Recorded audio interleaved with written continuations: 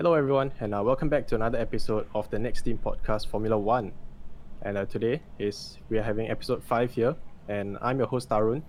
Joining me as usual, we have TNT F1's two greatest minds. That's BK and Yash.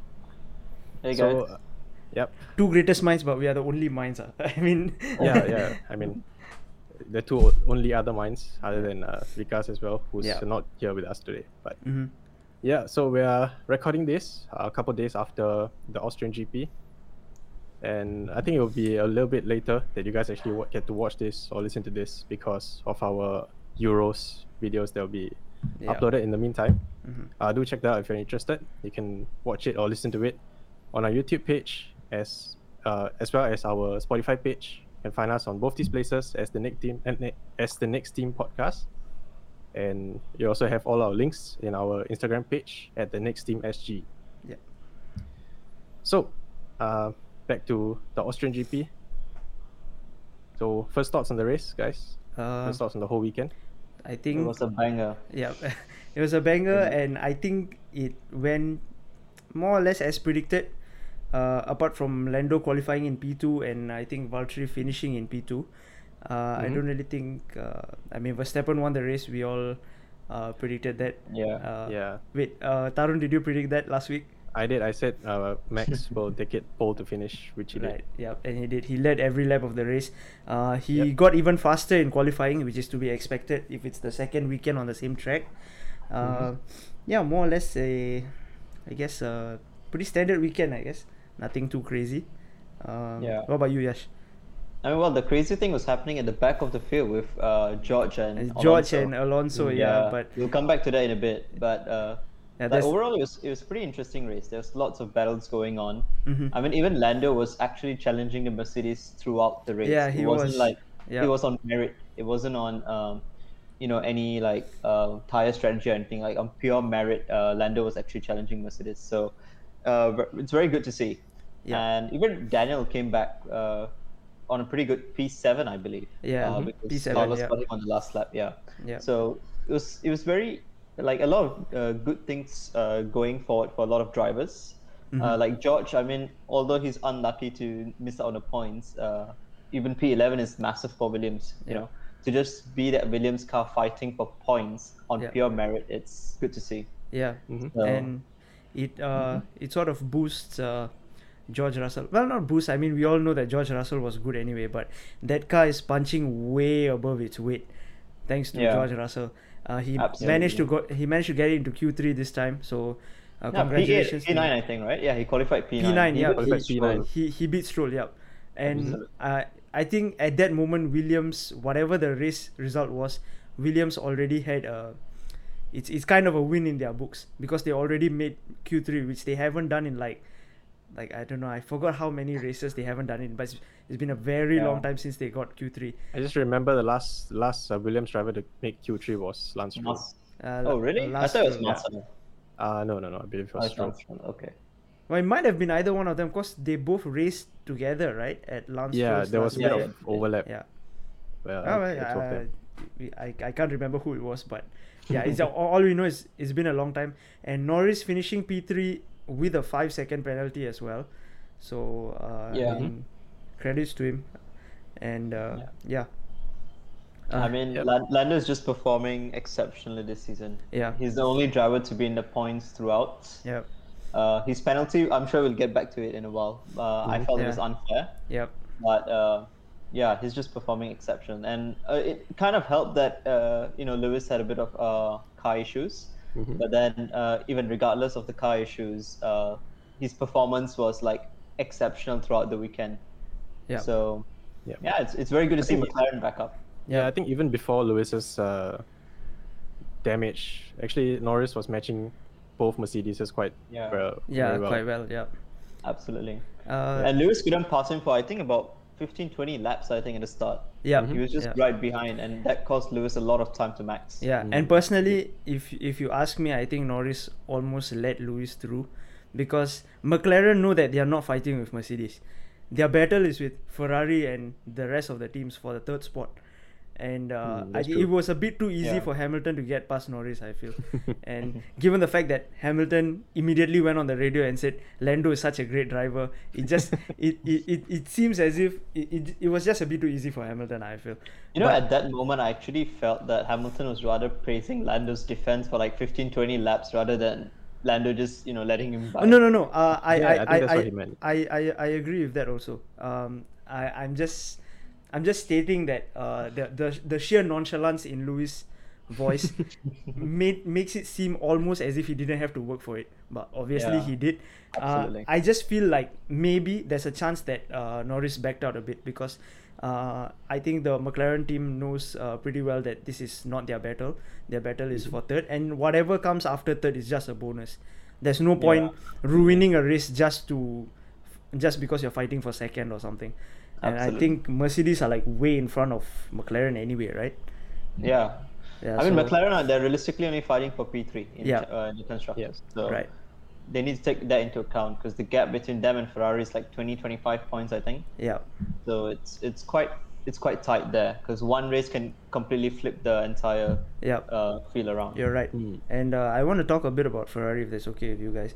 I feel it's embarrassing that they have McLaren had Ricciardo only managed to finish P13 in qualified P13, and I think as a team, especially a team with such a high budget, such a big team, you should be capitalizing on the mistakes that your quote-unquote rivals are making. Like if Ricciardo qualifies P13 and you don't capitalize on it, which has been happening for like Ricciardo has been kind of missing out on Q3 a bit this season, correct me if I'm wrong, but you are supposed to capitalize in every single opportunity.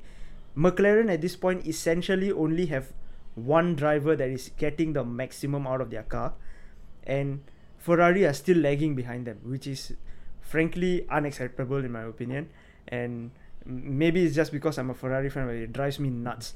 Like the fact that there's a top 3 without Ferrari, it sounds almost alien to me, but it's ridiculous. And I feel, I mean, they did come back in the race, but Ferrari should do better in the qualies for sure. I hope to see more, I hope to see improvement from them, but if you fail to capitalize on the mistakes that Ricciardo is making, you cannot beat them in the constructors. Where did Ferrari qualify again? 11th and 12th. Yeah. Okay. So means that George Russell got into Q3. So he was faster than the Ferraris. But I would say, to be honest, I think that kind of helped Ferrari in the race, because that allowed Carlos to go long and then get a new tires towards the end, which allowed him to finish P6. But it worked out for them in the race. It doesn't always happen. So absolutely. So to kind of give yourself the best shot, I feel you have to qualify as high as possible. I think everyone will agree with that. But you cannot afford to not capitalize on the mistakes that your quote unquote rivals are making, or competitors are making, to word it better. I just hope to see better things from them. But then I think it's Silverstone next, right? So they're not gonna do well. That's it about Ferrari. Yeah, I think it's just the fact that Austria has a really power sensitive circuit as well, and that's not something that Ferrari have been created this year or last year. Ever since they got caught cheating, let's not say ever since they got caught. How do you even word it? Like, ever since they came to a confidential settlement with the FIA. What a load of garbage. They should be embarrassed. Enzo Ferrari is turning in his grave. But what else happened over the weekend? I mean, have the usual stuff that we talk about every race. That's Red Bull versus Mercedes. Yep. Another slightly depressing race for Mercedes, but a great weekend for Valtteri Bottas. To finish P2. And I think he deserved one of these this year. It's just been waiting for a long time. I think Valtteri must have been crying while he was driving, because the Mercedes pit crew allowed him to overtake Lewis. rarely happens. Yeah. So I bet while he's driving and overtaking Lewis, he must be crying from the inside, like, something happened for the first time for him. Yeah. Yes. And I mean, ironically, they actually told him not to overtake just before they told him he can overtake. Yeah. I think that was just to cut their losses in a sense, because if Lando caught Bottas, he would catch Lewis as well. Yeah. I mean, to be honest, Lando was just 1.5 seconds behind him. So Lando was pretty consistent most part of the race. But he just couldn't get into the DRS. I think he said in the press conference as well at the post race that when he got too close, within a second, he just couldn't keep it up to that because of the dirty air and everything. So 1.5 at the end of the race, or? No, I think it was 1.5 throughout, but then throughout the last 3-4 laps, he just backed off. Then I think it was 2 point. It was something. 2.1 at the end, yeah. Yeah, 2.1, yeah. But then he was pretty consistent, Lando. He was. I felt that I had a bit of hope that maybe he could have overtook him for P2. And I'm just gonna say the 5-second penalty for Lando was total garbage. BS. Yes, it was total BS because. I don't know, man. Because you see, at that corner on the outside, I think just the last year, Albon had the same thing and he spun. Yeah. So I feel Perez should have known that better, because the corner's always turning outside. It's curving to the right. Yeah, you're right. That already leaves you on a bit of a disadvantage, because the guy on the inside is going to go a bit wide on the normal racing line. Yeah. So what Perez should have done was, I don't know if you guys remember, Charles had a switchback move, I think, on someone. Yeah. Oh, that's a nice move. So Charles was really clear. He went on the outside. He led I think, was it Ricardo? I can't remember. I can't remember who it was, but I only remember Charles. But you remember the move, right? Yeah, I do. He let the guy go deep and then he switched back. Yeah. And I feel that's what Perez should have done. It was outside, inside, and outside, right? For Leclerc. Yeah. There was a good move, and I think personally, a lot of people are drawing parallels to this and to the Perez and Norris incident, to the Albon and Hamilton incident from last season. On the day that the Albon and Hamilton crash happened, me and Tarun got into a heated disagreement. So I already know that we're going to disagree on this. But I feel given that situation, because Albon was in front, he got ahead mid-corner. So I think that was his corner to take. And that's why Lewis got the 5-second penalty. And this time, I don't think Perez had Norris was ahead throughout the corner, so he doesn't get so he shouldn't be penalized if Checo doesn't back out. It shouldn't work that way. Norris got robbed of P2 because of that, because he only finished 2.1 behind. I would say, So it shouldn't happen. But Perez also, I mean, he had his fair share of penalties as well. To do the same thing to Leclerc and then to do it again. Yeah. But to be fair, I think the second one was a penalty, I think. Yeah, the second one was definitely a penalty. Maybe the first one was harsh. Yeah, first one was harsh. Yeah, I didn't really see the replays on the first one. Since Perez getting a penalty doesn't really affect me, I didn't really pay much attention to the replays. But the one on Charles, when Charles came around the outside, is definitely a penalty. And the thing that was that made me so annoyed about that was, not so annoyed. The thing that makes me kind of feel for Perez for the second one is that people don't usually overtake around the outside on that part, because there's no runoff. It's curb and then gravel. So, but you can see this. Alonso tried it on Russell, and then he backed out of the very next corner. Which was smart by Alonso, because if he kept it going, there's probably going to be a crash there.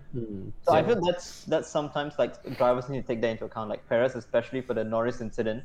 Sometimes you just have to back out. There is no way, you can't force your way through. And to be honest, Perez, he himself went out wide. It wasn't like Norris pushed him all the way. I think Norris left him a small gap, not the biggest of gaps, but then Perez just decided to go wide instead, slightly wide. But even then, it wasn't. Norris isn't obliged to give him the gap, because he has the corner there. Yeah, exactly. He's only the car in front. Yeah, it's only when I think the car on the outside is leading, and then you push them off. I think that's a penalty. But as we've discussed, I don't think it happened. So the Norris penalty was a sham, and it cost him. Robbed him off P2, man. That's 3 points, which, I mean, every point is important, but it could be worse. It will be worse. Yeah, absolutely. Because the I points. think P2 would be Norris if he had finished. Would it be his highest ever F1 finishing position? I think P2. Oh my. Yeah, he's only got P3 I think so far, and P2 in Monaco, isn't it? Was it P2 No, in Monaco? P2 was P2 was Sainz, wasn't it? Oh yeah, Monaco, so he just got P3 all the way so far. So P2 would have been his highest finishing. Yeah. Well, but I think the 3 points would have been more valuable for McLaren as the team. Yeah, absolutely. Yeah, absolutely. I think they're like only 19 ahead of Ferrari now. Yeah, 19. Wait, let me check. Well, my tables are not loading. I think my math is right. It's 19. Ferrari is on 122. McLaren is on 141. Yeah, they are 19 points behind. Okay. And quick math. Yeah, and Ferrari. The thing is, Ferrari still have a chance, but that is purely because McLaren's second driver is having, because he's in the first season in the team, and I guess you can kind of I understand why he's not performing, but honestly for him it has to hurt. Like, I feel for Ricardo, because he left Red Bull in the first place because he didn't want to be in the shadow of a young gun, and he goes to Renault. It doesn't work out. He gets a podium, but overall I'd say his time in Renault is still like a bit of a failure. And even after Renault become Alpine, they seem to have regressed even further, I feel. And now he's come to McLaren, so he's kind of in this circle, and he's back where he started. He's older. He's like 3-4 years older, and he's back again in the shadow of a young gun. But it's still his first season. It's fine. As long as McLaren, if they've been improving, if they continue to improve in the same trend that they've been improving, I can see Daniel, well, I mean, fingers crossed, I hope to see Daniel competing for a title soon. But Lewis just signed a contract until 2023, so well, you never know. I mean, Kimi is 40, he's still driving, so you really never know. I mean, to be fair for Ricciardo, I feel he knows that McLaren have a good car. Yeah. So he himself is not worried about the team. Like that wasn't a case where he was at Renault, where the team's car wasn't the best. Right. Yeah. He was fighting for the back of the grid, mid of the grid, rather than fighting at the top. Yeah. At least in the top 5 at least. Whereas Lando has shown that this McLaren is more than capable of finishing in the top 5. Competing with the likes of Perez sometimes, and even Bottas. Because those two are just not as quick as Hamilton and Verstappen. And it's just about Ricciardo trying to find his fit in the car. I think he's only having troubles in the braking. So I read this interesting stat over the weekend. I think in slow speed corners, Norris was carrying about 10 to 15 kph more than Ricciardo. Oh. So if you take that's steep. If you take that across a lap time, that's at least about 7, 8 tenths, which is what Ricciardo is usually behind Norris. Right. And because the field is so tight now, like if you remember qualifying, I think from top, like especially in Q1, okay, from P1 to I think P15 was 1.5 seconds, which is in around there. In Q1 I remember that. So the field is very tight now. So that's why Ricciardo is not getting into Q3. But I know that, we all know the driver Ricciardo is. It's just once, he gets the confidence in the car he needs, I think he will be up there with Norris. Yeah, definitely. Whether he can beat Norris is a different thing. But it's going to be an exciting battle. If you took the 2016 Ricciardo that was in Red Bull and put him straight into this McLaren car right now, him and Norris will have a huge battle I think that's the difference as well, because because he made a step into a car which is arguably a lot slower. It's affecting his driving style, because he's used to driving something which is a lot slower. So now that he has a slightly faster machine, he's finding it a bit difficult to drive it, I guess. Right. It's like similar to how Sergio Perez, he made a move to McLaren in his early days, and it didn't work out because McLaren was a slightly faster machine, so he was finding it difficult to braking and all that stuff. So but, I mean, I hope. But how many races would you? Oh, you just finish first. Yeah, I mean, I was just gonna say that I hope that he finds his feet soon. So I guess that links up to you what you're gonna say now. Right. No, I was actually asking how many races do you think? Because it's been 8 races, right, so far. So how many races do you think he should be allowed this particular, like? How many races would it take him to get used to the car, is what I'm asking. I mean, to be fair, as a fan, right, McLaren fan, I am not too concerned about the fact that if he's even behind Norris, right? If like Ferrari are where they are and Norris is performing where he is performing consistently, I will not be worried at all. Right. I'll be okay with Ricciardo taking his time. Right. But then the question comes when Ferrari are actually getting better, closer and closer to McLaren. Then the pressure's on Ricciardo to perform as well, because you can't back Norris, because Norris is only one driver. You need two drivers. Two drivers make a team. Right. So at the moment, I think it's okay. But I feel probably after the summer break, he needs to start showing the pace he has at Ace. Of course. Well, okay. So there's another side to that that argument, which is this works for McLaren only as long as Lando is in the race, because F1 anything can happen. A tire might blow. Definitely. Yeah. So absolutely. Currently McLaren are on 141 points. 101 of them are from Lando Norris, and only 40 are from Ricciardo. And both Ferrari drivers have more points than Ricciardo. Sainz has 20 more points and Leclerc has 22 more points. So it just takes, and the gap between McLaren and Ferrari right now is about 18 points. It just takes like one bad race, and maybe Ferrari have like a 1 or 2 point lead on top. You never know. Yeah. So I just feel that well, hopefully Ricciardo finds his pace sooner rather than later. For McLaren's sake at least. So I mean, at least in Austria, it was pretty okay. I felt he started P13, finished P7. Got done by That's a great recovery drive from him. Actually, I feel this season that's sort of been his thing. Like he tends to fall short on Saturday, but on Sunday he makes up for it.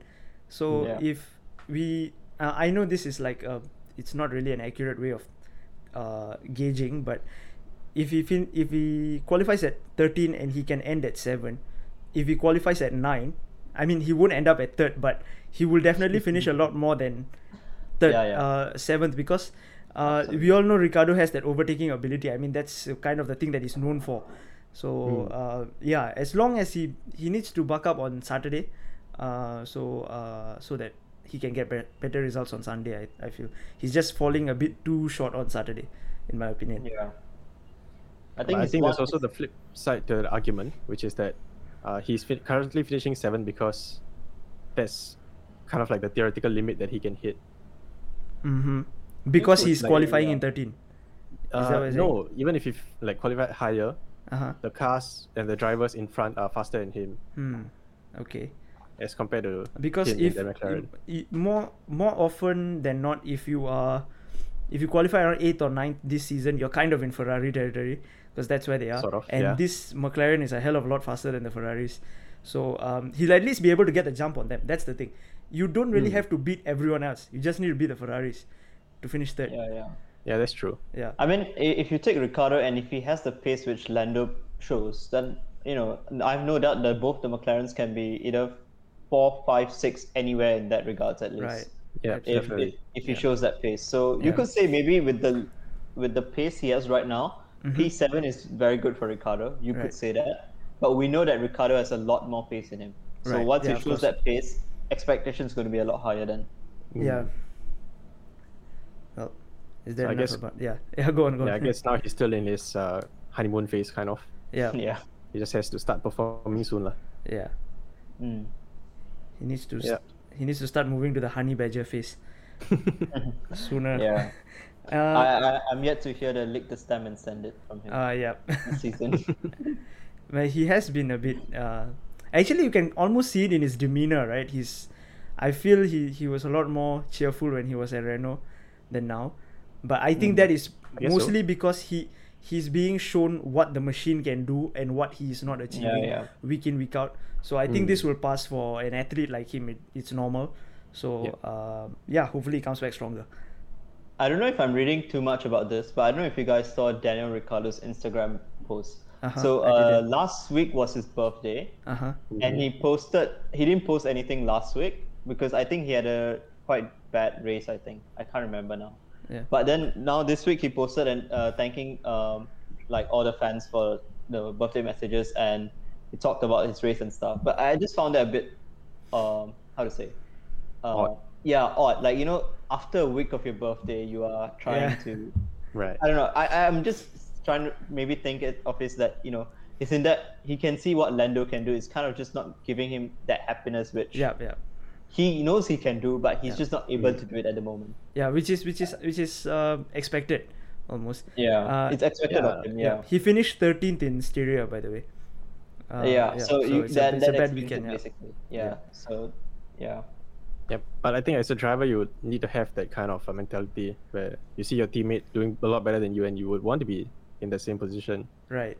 If you're happy with what you have, then your teammate is your first competitor, as they always say. Absolutely. Yep. So I think we've kind of covered the top part of the grid. Yeah. We've talked quite a bit about the penalties given out, and I think we concluded that Lando's was unfair. Checo's first one was pretty unfair. Second one was quite spot on.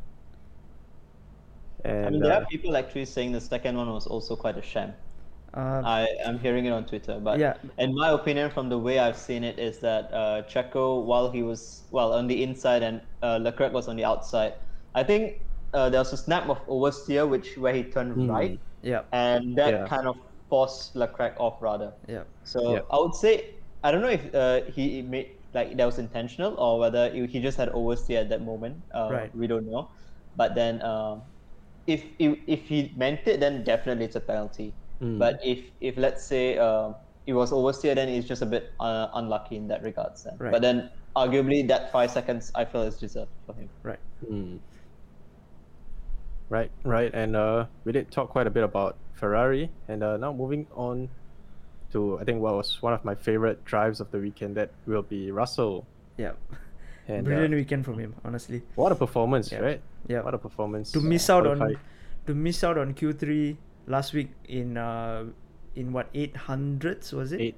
8,000. Sorry, okay, 8,000s, and to get Q3 this race in 6,000s.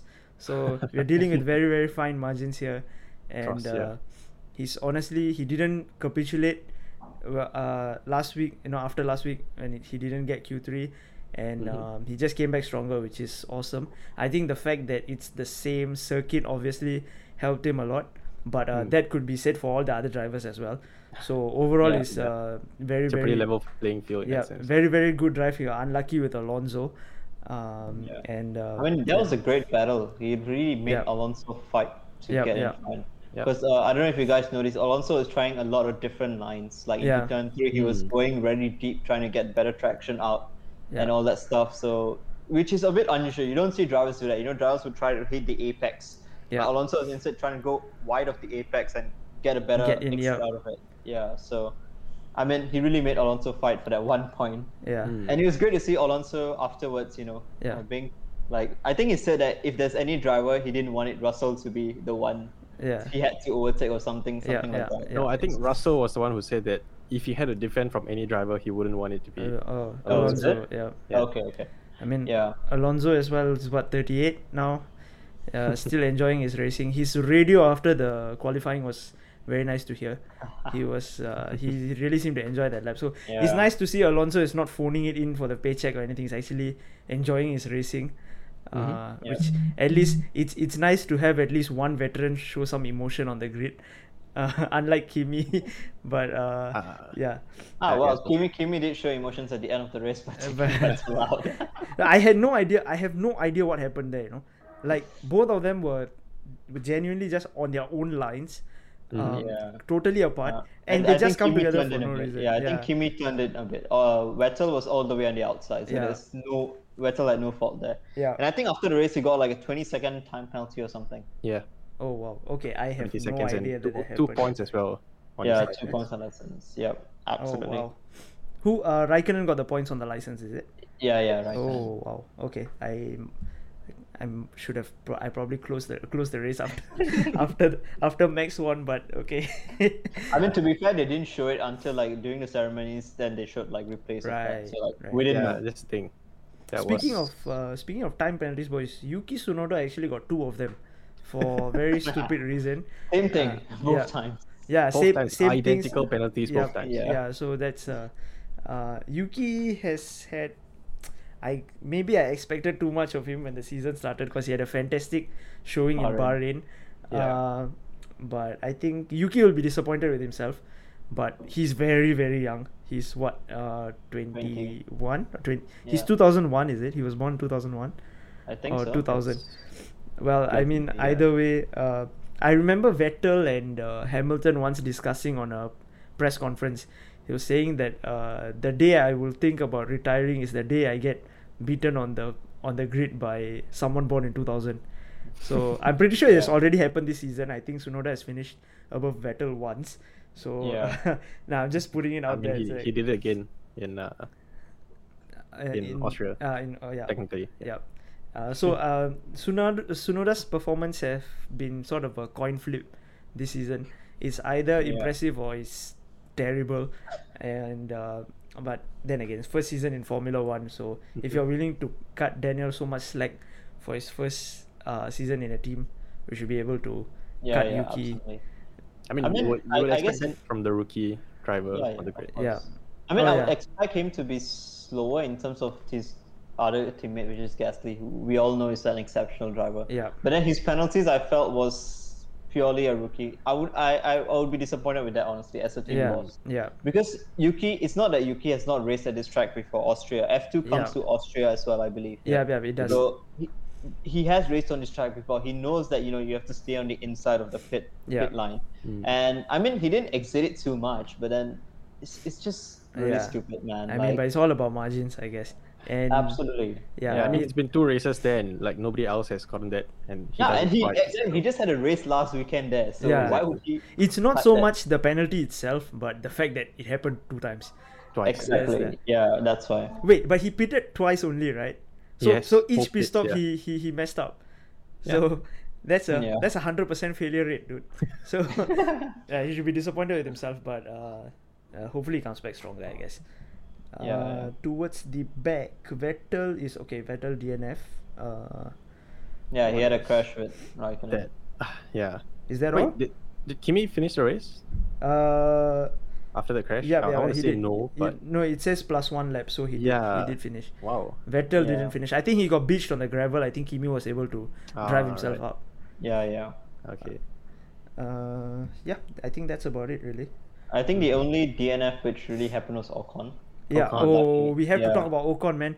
Ever since he penned the contract, he's been having a horrible time. Dude, I think Austria is just not a friendly place for him. Yeah, both the races. Well, he was out on the first corner, right? So out on the first corner. I think it was around the first corner. It is the first corner, yeah. So out on the first corner this race, and I'm trying to find what happened. I believe someone took him out. Who was it? Oh, was it Giovinazzi? I remember it was one of the Alfa Romeos. Yeah, it's Giovinazzi. You mean in Austria, is it? Yeah, in Austria. Last weekend. I mean, in Austria, he was sandwiched in between 2 cars. Yeah, it's not really his fault. A Haas on the left, and it's Giovinazzi. It's just unlucky. It's Giovinazzi. Really unlucky. Yeah, that was really unlucky. Yeah, and I mean, speaking of Haas, Mazepin did piss off Kimi in one of the practice sessions. Yeah, I mean, you guys want the emotion from the veteran drivers? Yeah. But I mean, we all know Kimi has an angry side.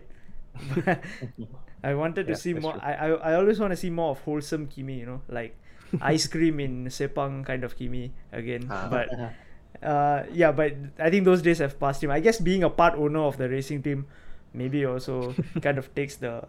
So if say a rookie was to impede your way, he's kind of getting in the way of your entire company. So of course he'll get angry. But I mean, Kimi did say in Netflix he's just here for he's just as a hobby. Yeah, he's here as a hobby. What a boss, honestly. Such a boss. And like he said that he's here as a hobby, and somehow he's still here for this season. But of course he's also. He's just very good at his hobby. I mean, can't blame him. Absolutely. Yeah, it's a good hobby. And and then being Mazepin, so there's nothing really to talk about over there. And I really want to see Mazepin beat Schumacher on pure merit. I've not seen that this season. I think we'll be waiting a while. I think it's a long time coming, bro. I mean, didn't Schumacher like finish a lap ahead of him a few races back? Was it Baku? No, it wasn't Baku. Yeah, I can't remember, but yeah, I know what it's a few races back. Always very ahead of Mazepin. Dude, it's not happening anytime soon. I mean, to be honest, we can't really judge that as well because we don't know how Haas have been playing the strategies because they've just not been getting any camera time. I would be very surprised if Haas really have much of strategy to begin with, because they're always at the back, right? I mean, I know it sounds like joking, but I'm actually quite serious. Like, I'm quite serious, but since they're at the back of the pack, I don't think any strategy they can come up with matters. And even if they do, the preferential strategy will be given to the investor's son. No, like like I think it's and the way, well, I just feel like if they had a strategy, the stronger one would be given to Mazepin. I just I have that vibe. I might be wrong, but I have that vibe. I just don't know what's going on at the back there. I mean, I'm just saying it's a pure just because Mazepin gets a lot of hate. Yeah, he does. Which, well, arguably it's questionable to me. Yeah. But I mean, I'm just saying that since he's in the sport, I think now we should just try and see what he can do, try to support him. All right. But if he doesn't show that he can be in a sport, then I guess definitely there's a lot of other drivers who deserve that seat instead. Right. But it hasn't been great for him so far. Yeah. But we all know he's not going anywhere for the next 2-3 years. That's true. Unless he has to go back and do his army service or whatever. Yeah. There's conscription in Russia? I don't know. I was reading some article about he might not be in the grid next year because he might have to go back and do. He's the son of an oligarch, dude. He's not enlisting into any army. He's not happening. I mean, the father will just take the army off. Yeah, I don't think it's happening. But I mean, well, we'll wait and see. Yeah. You guys want to move to the next topic? Yeah, I think we've pretty much rounded off the back of the grid. Yeah. So that's it for our rundown on the Austrian GP. I guess we should talk about Hamilton's new contract for a bit. Yeah. Until 2023. I kind of saw it coming anyway. Yeah. Even though I was like crossing fingers hoping for him to retire, but it was going to happen. I think right now he only really has one goal in his mind. I think he would. Personally, I think he wants to beat Michael's record, and then I think he'll just retire. I think there's no reason pushing. And I think he wants to try and see how the new cars are as well next year. Right. But like according to papers, the new car should allow better following, better racing and stuff.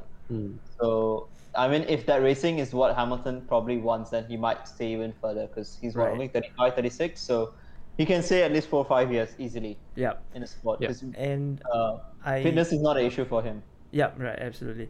And I have, I think, almost too high hopes for the regulations coming up, because I really want to see racing again. I want to see like proper racing where anyone can beat anyone.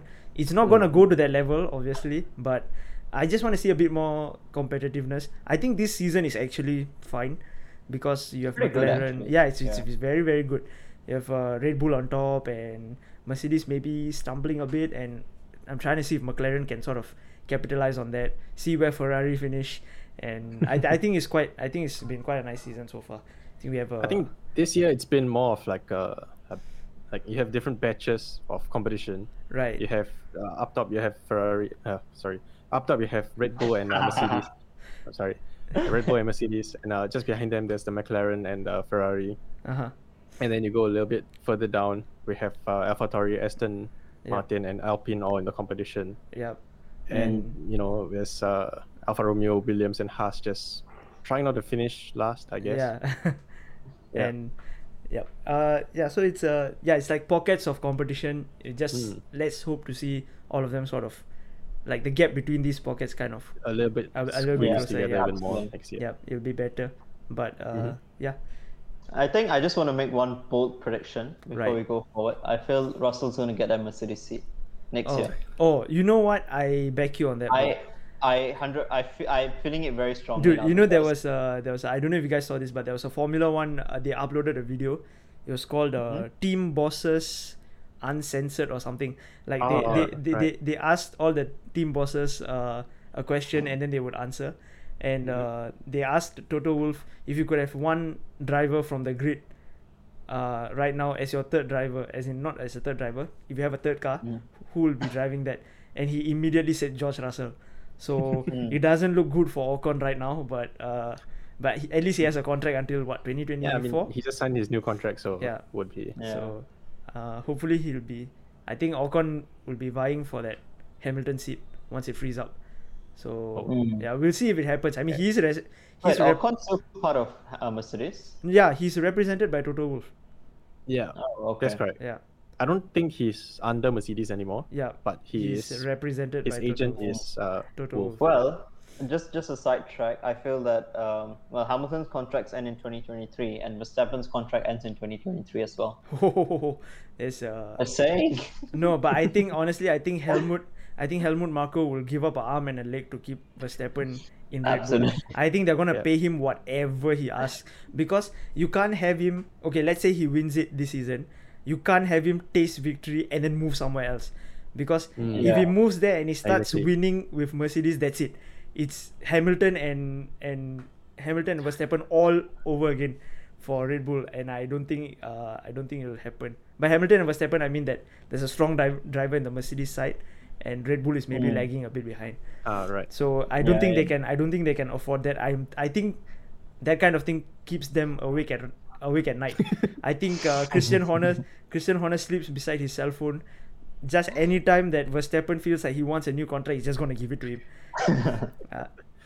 Well, I'm just checking you guys. If Verstappen wins this season, will he still be the youngest driver to win the championship, or has he lost that chance? I think he has lost his chance. Yeah, Seb was 23, right? Yeah. Oh, dude, Seb was different, man. Like, Yeah. he was, I think, to be honest, also Seb came into the sport a lot later. Yeah. Because I think he came in 2007, was it? Yeah. 7, I think. And he won in 2010, whereas Max has been in the sport since 2015. Yeah, So he was. I think 6 years now. he got his super license before his driver's license, so Yeah, he's that's very why. very young. And Interesting. honestly, it's almost impressive that he came in such a young age and Yeah. he's able to just like. I mean, because of Max specifically, they changed the super license requirement. Now you have to be at least 18. Yeah, it's So crazy. Max is the youngest record to be a F1 driver for sure for quite some time now. Right. It's probably not going to change until they change the super license regs. Super license, yeah, Yeah. exactly. But yeah, I don't think he'll be the youngest championship winner anymore. He'll be 24 by the time the season ends. Okay, so Seb was 23 years and 134 days old. So he missed it by one season. Yep. Christian Horner was actually very, I think a few seasons back, he was very, very almost hell-bent on making Max the fastest, no, not the fastest, the youngest champion. And I think the cars, I think Mercedes were just too good. But, better late than never. I think 24 is still a very, very young age to be a champion. And Absolutely. I think Max, if Max wins this, he has at least one championship guaranteed. I think he's going to win, definitely. Because the moment Lewis retires, he's the best driver on the grid. And I don't think anyone is beating him. So it's just a case of whether he wins one or whether he wins 4 or 5. So we have to see. Formula 1 does work in eras. So, we had the Schumacher era, we had the Hamilton era. And I think It's the Max Verstappen era. maybe the Verstappen era is starting. We'll see what the new regulations do. Yeah, that's it.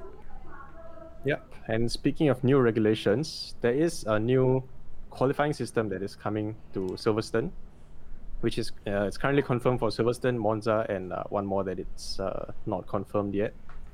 So basically, what this new system is that we will now have Friday with one practice session, and after that there will be a normal qualifying session that we have now with Q1, Q2, and Q3, and this will determine the qualifying grid for the sprint race that will happen on Saturday after 60-minute free practice on Saturday. And the results of that sprint race will determine the actual starting lineup for the Sunday Grand Prix. You want to just give your thoughts first? I just feel like this is bringing forward the race a little bit more. And it's just they say they want to promote competitiveness with this, but I don't think that's what's happening. Really, I don't see what's happening. I don't see that happening as well. I think I kind of think it's almost a ploy to increase viewership for Saturday, because as F1 fans, we all look forward to Saturday. We know for a fact that Saturday is the fastest day of the weekend, but the layman doesn't know that. And if they see anyone who's scrolling through channels, seeing that there's a race on, they watch the race. I just think it's a ploy to attract more of those kind of people. Because I mean, F1 fans, we're going to watch the sprint race no matter what, even if it's a snooze fest, because it's a new format, right? Like, I just think they're kind of trying maybe like a way to get more viewership. I'm very conservative, but I like the current system. But everyone is resistant to change at the start. Anyway, there's like the proper qualifying system takes place anyway. Is the proper qualifying on Friday or Saturday for the sprint? It's on Friday.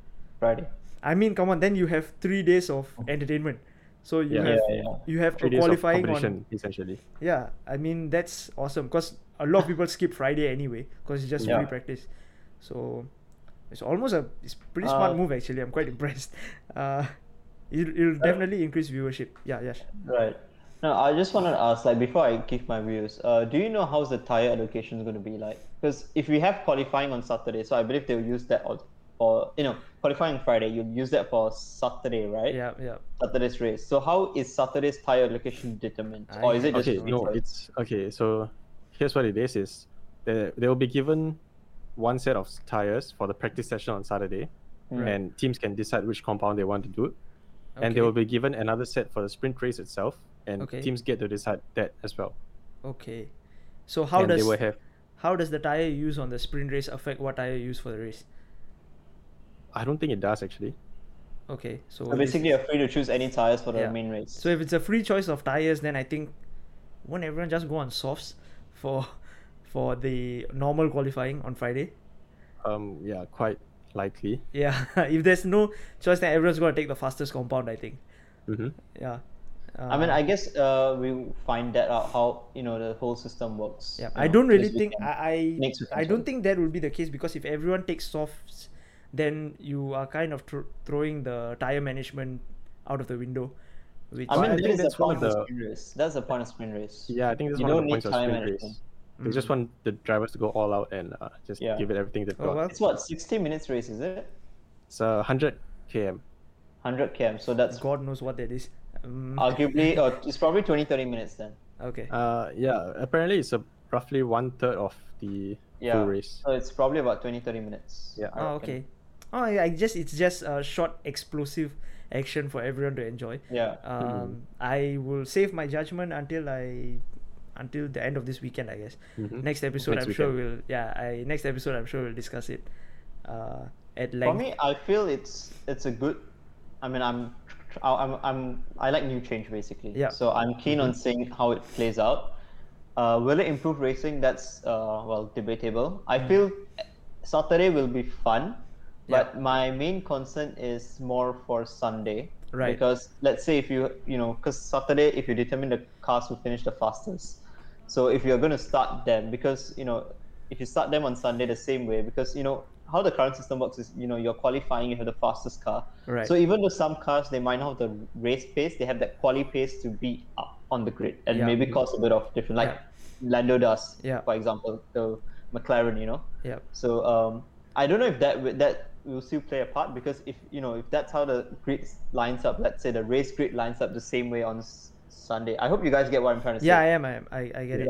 The polar opposite of... Oh, go on. Finish first. Yeah, so I feel that might make the Sunday's race a bit mundane. Right. But at the same time, I feel maybe because if there's a free tire choice for Sunday, then that could spice things up, because a lot of different drivers could opt for different strategies. And being the fastest, then there is a lot of variability with the strategy, which might help some of the drivers who are arguably slower on the fastest tire to maybe go up. I don't know. Right. But I guess we'll see it after Silverstone how it plays out. The polar opposite of that will be a driver that's struggling in qualifying but kills it during race day, which is Ricciardo. So if we take what happened this weekend or last weekend as any sort of benchmark, so let's say last weekend Ricciardo finished 13th in the qualifying. So on Friday's qualifying, Ricciardo finishes 13th. on the sprint race on Saturday, he finishes 7th. All of a sudden, Sunday is starting on 7th. So that's if you take the race results of Austria and you just put it as the starting grid, he's beating both Ferraris in the race. Absolutely, no questions asked. So it's a good thing in terms of Ricciardo and drivers that tend to have that race pace but just kind of lose it a bit in qualifying. I guess we'll know. Honestly speaking, now that we've discussed it, I am actually looking forward to it. 3 days should be pretty fun. Yep. I mean, I feel it's a good play. Like as F1, right? We need to try different things out. Right. Try things which might improve the entertainment as well and the racing as well. Yeah, absolutely. So I believe that's a case of both, like with the sprint race, because like you said, BK, we're gonna have 3 days of action entertainment. Yeah. Because honestly, I'm not saying Friday is bad by any means now. It's just that Friday is not entertaining. Right. A lot of us tend to skip it. I'll admit it. I skip Fridays. Oh, dude.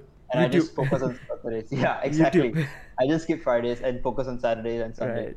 So in terms of entertainment-wise, that's definitely good. So that's going to bring F1 viewership and money as well, which I hope is not their point, because at the end of the day, we want to see the cars closer and racing. Yeah. So whether that's going to happen, I guess we'll only find out when we try it out. Right. But we cannot just have like one race, like let's say Silverstone. We need to have our proper judgment after the 3 races. Yeah.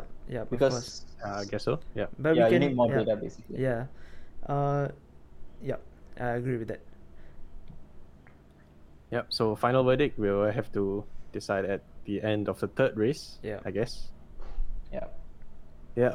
So going on to our upcoming race predictions, which is obviously Silverstone. That's happening 16 to 18 July, which will be next weekend, not this weekend, but the following weekend. And it's going to be full house. Yeah, it's going to be full house. That's going to be great. 100% capacity. Yeah. Even for football now, I think recently they announced that they are going full capacity in stadiums sooner. Yeah, I think Euros, July. semi-finals and finals will be full house. Finally, no, I don't think so. I think 60%. Is it? After 19 July, I think it will be 100%. Okay. So are we talking about Silverstone? Silverstone is 100 or 60? Yeah, I'm talking Silverstone is 100%. Okay. But I'm talking like if you're talking about football, if I'm not wrong, it's after 19 July, it's 100%. Right. Okay. Well. So I think it'll be nice to see the crowd back, because last season we actually had an amazing race with Max almost catching Lewis. Was that there were 2 races in Britain, right? Was it the first or the second one? I can't remember now, but I know it was in Britain. Yeah. I want to say first. Because we know there weren't 2 British Grand Prix. I'm pretty sure the second one. I think it was the 70th anniversary. I think one was the 70th anniversary celebration. Whatever. race. They both happened in Silverstone. So yeah, So if there was a crowd on for that, it would have been crazy. But I think it's nice to finally see a bit of crowd back. Actually, the crowd in Austria was actually pretty crazy. After Max won, by the time he hit the first corner, the aerial cameras couldn't pick anything up because of all the orange smoke. So Dutch fans are crazy. Yeah, it's nice to have the fans back. Yep. So predictions wise, Tarun, you wanna go first? I mean it's a really big race for Hamilton, obviously home race. So I fingers crossed that he wins. But how are we gonna do this? Are we gonna give quali predictions? No, let's just you guys just wanna do the sprint race. Because let's just say who's gonna start on the first place grid on Sunday, and who's gonna win it. I would say Max will take pole, and hopefully Hamilton to win it. Okay. Okay, you want me to go next? Yeah, sure. Okay, I think even last year well, actually I can't use last year's result. Anyway, that's out the window. I think in terms of Verstappen and Hamilton, I think Verstappen's been killing it. So I'm gonna continue to back Verstappen to win. Red Bull have by far the fastest car on the grid. They shouldn't really have any problem. And given their sort of dependence on downforce, and their cornering speed is higher than the Mercedes, and so that'll give them a lot of they can carry more pace through the S's, I feel. So that'll give them a bit more time. So I'm gonna say Max pole and Max to win. Okay.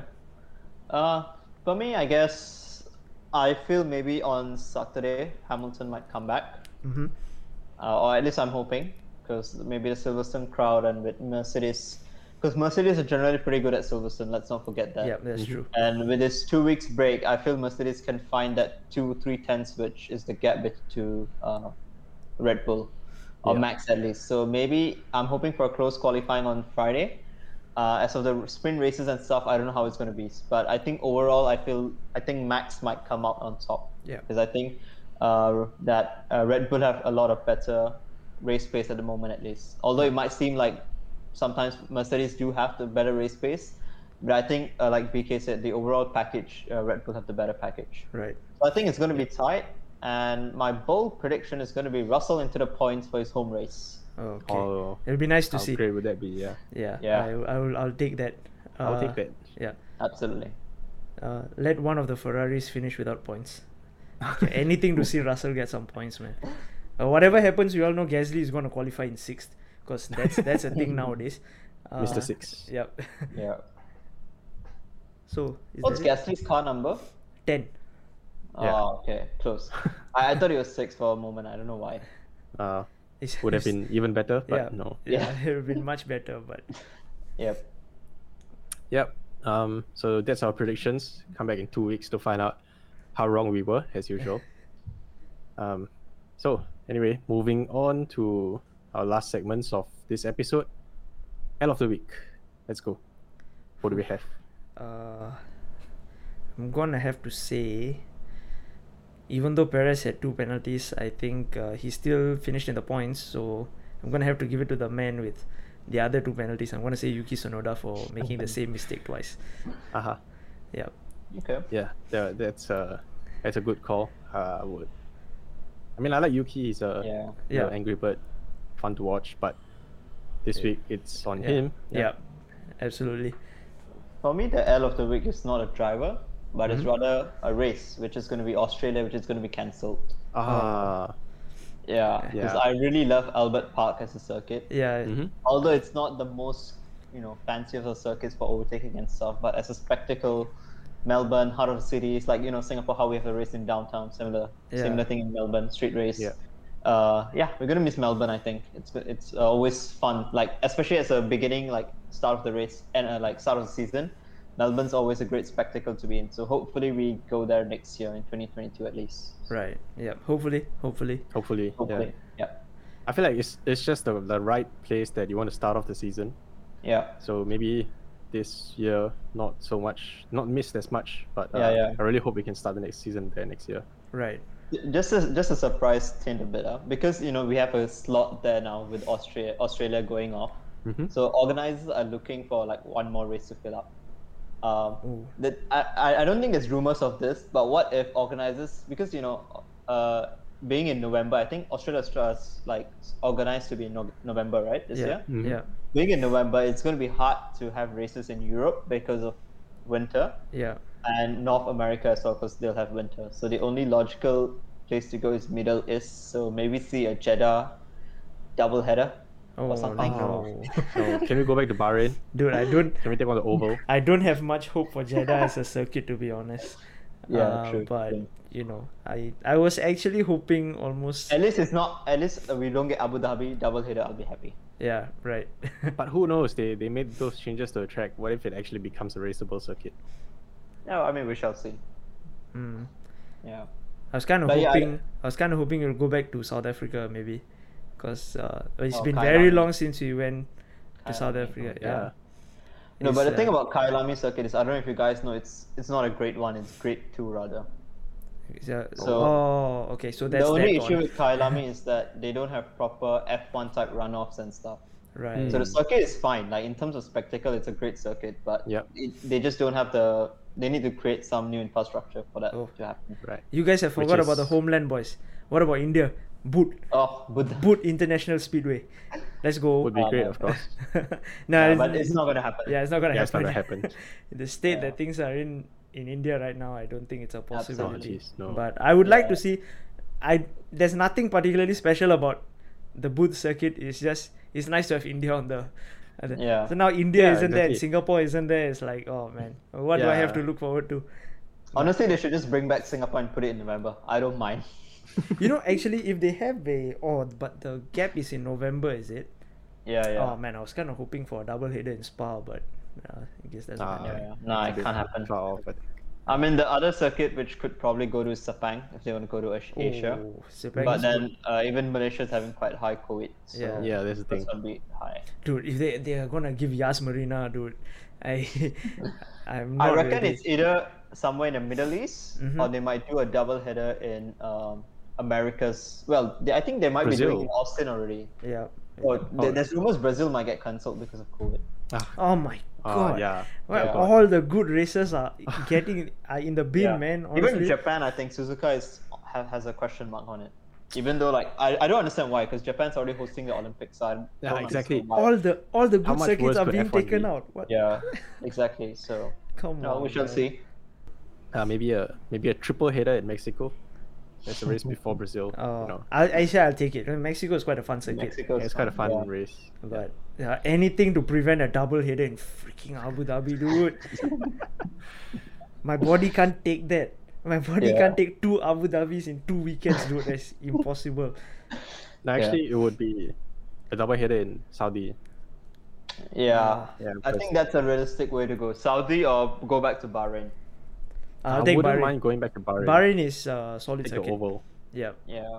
And and they can even, like they did last year, they actually modified the circuit. They took away a few of the turns to make a completely different circuit. So I mean, anything is possible. We'll see if it happens. Absolutely. Yeah. And I think right now we've been running for almost an hour. We should move on. Yes. Yeah. Yep. Moving on to dub of the week. Okay, dub of the week. George Russell for me. Yeah, true. Okay. George. Okay, I'll say George Russell, I guess. Yeah, George Russell for making it into Q3 in Williams for the first time. I was gonna say Max Verstappen because he got the pole, he got the win, and he got the fastest lap. It's a triple crown for him today. Yeah. Oh, speaking of fastest lap, I think this is just a detail I'm throwing in right now. I think the sprint race winner actually gets a championship point, no matter where they get 3. Top 3. The podium spots are 3-1. No matter where you finish during the race. Yes. Oh, dude, that's big. Yeah. So in terms of championship, that's going to be pretty big. Yeah. That's going to be massive. Yeah. Even in constructors, let's say if McLaren try to get up. Oh to yeah, absolutely. That's like help a lot. Yeah, that might be McLaren's almost. Well, if it was a regular thing, I think that might be McLaren's key to kind of beating Mercedes. But since we are only seeing it in 3 races, I don't think it will have that much impact. Yeah. It remains to be seen how good or how bad it will be. Yep. Personally, I'm not complaining about seeing 3 different, like having 3 entertaining days of racing, I guess. Yeah. I mean, we shall reserve our judgment after the third race. Yeah, exactly. Yeah. Yeah. Any other mentions for dub of the week? No. Yeah, I guess no, not really. I guess you could say Carlos because Carlos fought back pretty well from behind to take P6. I think both Ferraris had a good race. Ferraris had a really good drive. Yeah. You could say Ferrari. I mean, with the car they have, I guess P8 and P6, right? P8 and P5. Oh yeah, P5. Yeah, Perez penalty, correct. Yeah. So that's pretty good actually for Ferrari. Yeah. If you look at it. Yeah. So yeah, I'll say dub of the week is Russell. I'm happy giving it to Russell. Yeah. I have a small little honorable mention for dub of the week. Okay. That is my friend in England who saw the Alpine car in real life. Oh, okay. Yeah, we saw that. Yeah. I know you're watching or you're probably listening to this. Yeah, talking about you. Okay. And with that, I think we can wrap up this episode. It's episode number 5 now, and it's been great doing this. So once again, please do check us out on YouTube. Please subscribe to our YouTube channel. Please follow our YouTube. Please follow us on Spotify. Both these places as the Next Team Podcast. And we are also on Instagram at the Next Team SG. So do follow us there as well. And we'll be back after Silverstone to talk about that race. So until then, ciao guys. Bye bye. Bye bye.